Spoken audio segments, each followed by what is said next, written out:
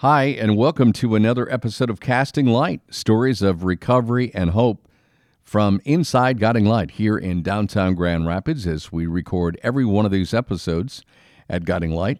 I'm Phil Tower. It's a pleasure and honor to bring you another episode of Casting Light. We remind you this episode and several previous episodes are made possible because of the generous sponsorship of Treadstone Funding. We want to acknowledge Treadstone Funding and give them a shout out and a thank you for making this very powerful, very impactful podcast series possible. On Casting Light, if you're new to this episode, maybe new to the series, we have several previous episodes, stories of recovery and hope. We'd love for you to listen to them. These are stories directly from the men who live them here at Guiding Light, men who were living in darkness and then found light and literally a new life through the programs at Guiding Light, which don't cost a thing thanks to the generous donors, many of them perhaps you listening to this podcast, because the donations to Guiding Light give these men a safe and supportive space to continue their journey and realize their God-given potential. It's my pleasure to welcome in this episode Eric, a former Guiding Light recovery client. Eric is now living at Iron House, the transitional living space, after those who leave the recovery program here at Guiding Light. And Eric, welcome to the podcast. It's great to have you here. Thanks for having me. So you know the drill on this. You've heard some of these stories. It's always, for me, it's always very rewarding to hear everyone's story about how they eventually ended up at Guiding Light. And I know that's not always easy to do, but it's also who you are. It's a part of who you are, and I think because of where you are today, something probably to be proud of and grateful for, and as I'm sure you are. So you are now living at Iron House, which we'll talk about a little bit, which is the transitional living housing with other men from Guiding Light as you are getting life back together. And before that, obviously you were in recovery here at Guiding Light, but backing up, before you came to Guiding Light, are you from West Michigan originally? No, I'm actually from Indiana. Okay, so you were here in West Michigan, or Yes. were you in? Okay. Well, I was in Indiana before I came here. I had a friend that knew about Guiding Light that let me know about it. So you were an addict, Yes, alcoholic. and you've heard a common theme on this podcast. A lot of people thinking they can cure themselves or they got it managed. Was Eric like that? Absolutely. I always thought that my life was manageable, but I didn't realize that I was just managing the situations that my alcoholism caused. Yeah. Yeah, you were kind of like your own ER for your life. Yeah, definitely. And how long ago was this before, when you were using, when you were drinking? You were full-blown alcoholic before you ended up here at Guiding Light. It's 2022 now. When was this? It was probably around 2015 where I felt like I started to lose control of what I was doing with my life. I was giving away a lot of the things that I had earned and built up for myself. Gave away a 17-year marriage. Started to become very isolated around 2015. Giving away a marriage is not easy. No, not at all. But did you still continue to drink after that? Absolutely. It just got worse and worse after that. What was the bottom point for you, Eric? How many? There was a lot of them, actually. Okay, top three. I think the bottom or point two. of me is that I had was living I was renting a room in a house, and I had spent the last 2 weeks in that room completely isolated, and was pretty much blacked out the entire time. I woke up from a blackout and noticed that there was 15 to 20 bottles laying on the floor in there. When I woke up, I had texted my friend that knew about this place that let me know about it probably 8 months beforehand, and just texted him and I said, I got to do something or I'm going to die. And it was really just at that point. And I wanted to die at that point. I didn't know what else to do. I've heard that from a lot of people. It's like, I know I need help, but at the same time, maybe it'd be easier just if I passed away. But isn't that something I would almost think, Man, this guy told me about Guiding Light 8 months ago. Then I drank for another 8 months.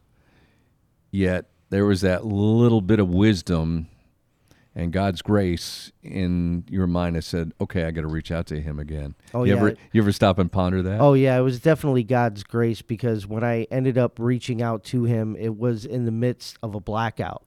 And I didn't remember reaching out to him, but before I knew it, I woke up and there was a text back on my phone that said, I'm coming to get you right now. So, wow. Yeah, that was definitely God's hand in that for sure. That's a good friend, Eric. Yeah. That's a good friend. So he drove you to Guiding Light. Mm-hmm.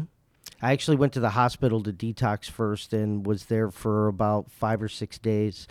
And then he came and picked me up and we came straight here. And I told him, too, I said, because there was a moment there where we thought we were going to be a little too late. Like we were supposed to be here at 5 and it was going to be around 6 or so. And I said, I have to go right now, because if I don't go now, I'll find an excuse not to go. Pretty wise of you to realize that. So when you go through the doors of Guiding Light, it isn't like, welcome, you're in, and we, put your arms around you. They put you through the paces a little bit. What was that like for you in the first couple of days? It gave me a lot of time to kind of ponder if this is what I wanted to do. I wasn't in the blue room as some people are. They took me right back to a room, and I was there by myself for a while. I didn't hang out with anybody, but it was a good time for me to ponder and to make certain in my heart that this is what I needed to do.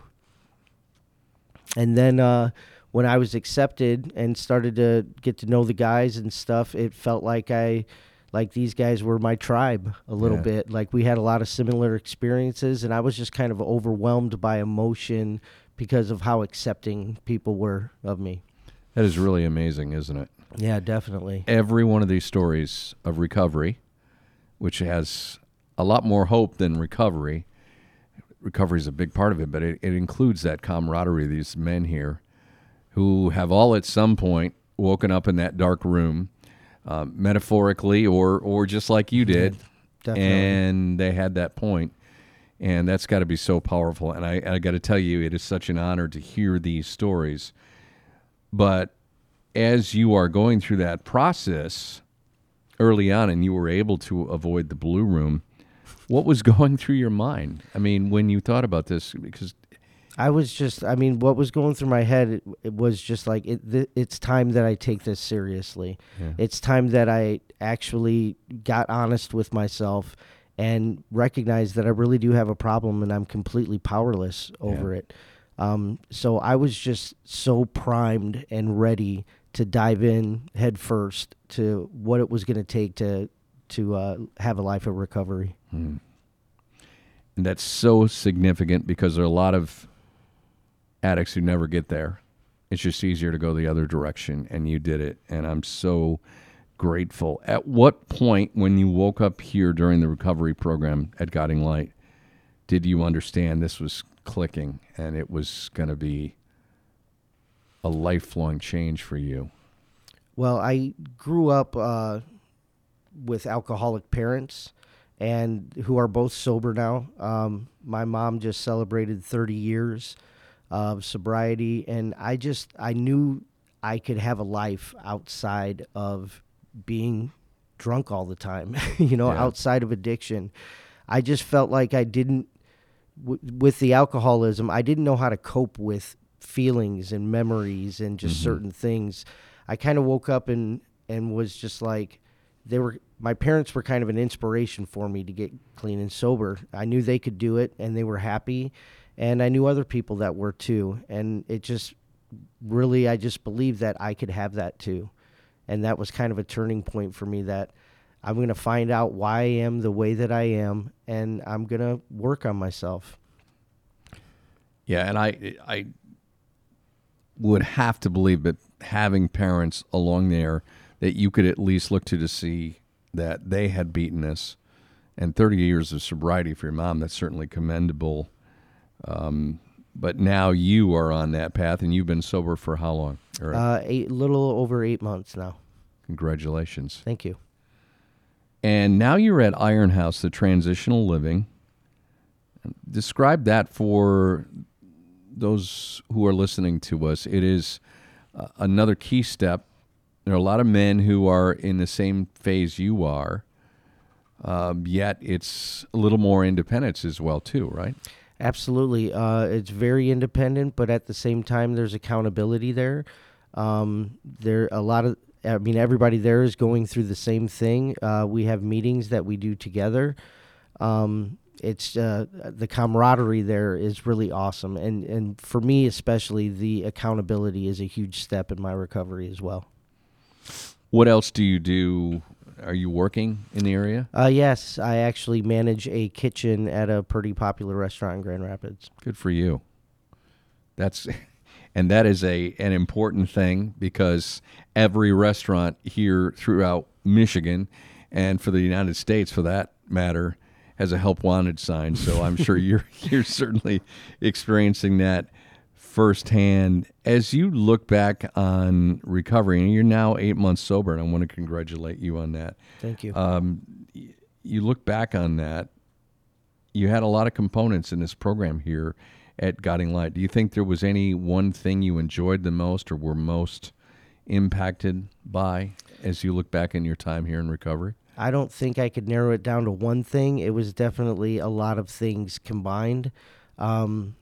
The one-on-one therapy sessions, the group therapy sessions, the spiritual direction, the one-on-ones with your life coach. I mean, everything combined together added a little piece to the puzzle, I feel like. So it kind of completed my recovery and what I needed to do to recover. I love that. You know, Eric, there are people listening to us right now, maybe like your mom and dad, who were wondering if you would ever be sober, ever find the path to sobriety. And it can be very discouraging. It can be discouraging as the addict. What would you say to those parents maybe living what your mom and dad lived until you found Guiding Light? Because they need hope, but at the same time, they need to understand, right?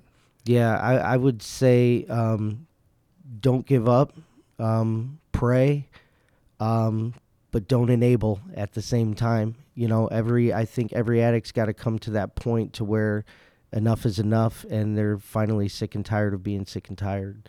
So you got to kind of just allow God to do His thing, you know, in their lives. So that's kind of what I would say. I mean, love on them as much as you possibly can, but also just don't enable either. Yeah, it's really good wisdom.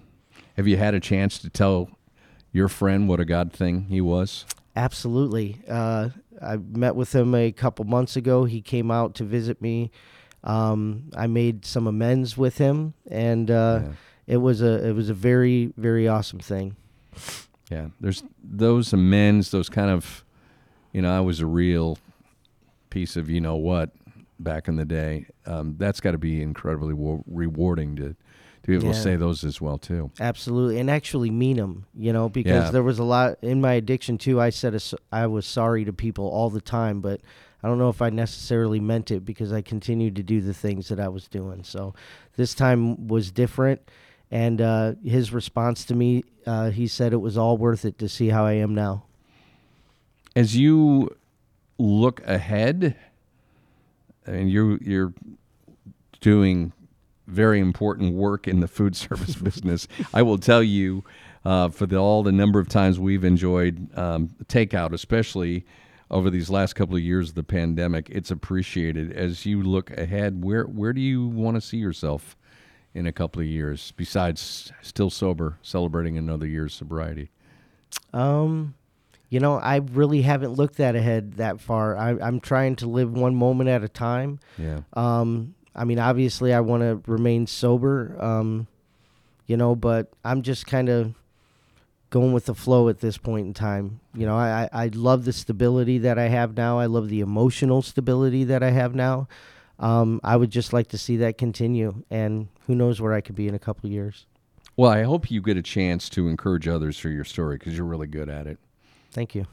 You're really good at it, and I think the beautiful thing about this podcast is we never know who's listening. We never know who it's going to impact to the point where they get the help they need. So just take that along with you.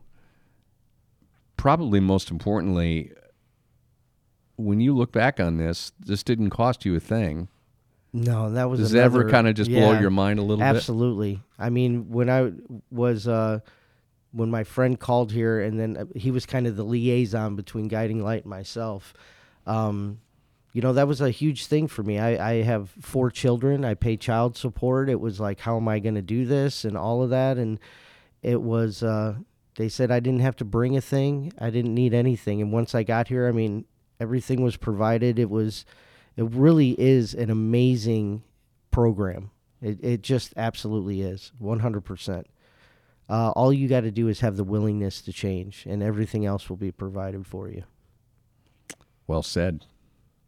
Eric, who is a former recovery client here at Guiding Light, now living in Iron House, you heard his wisdom, you heard his story, and you, as our listener, can continue to make these stories possible, and they are powerful stories.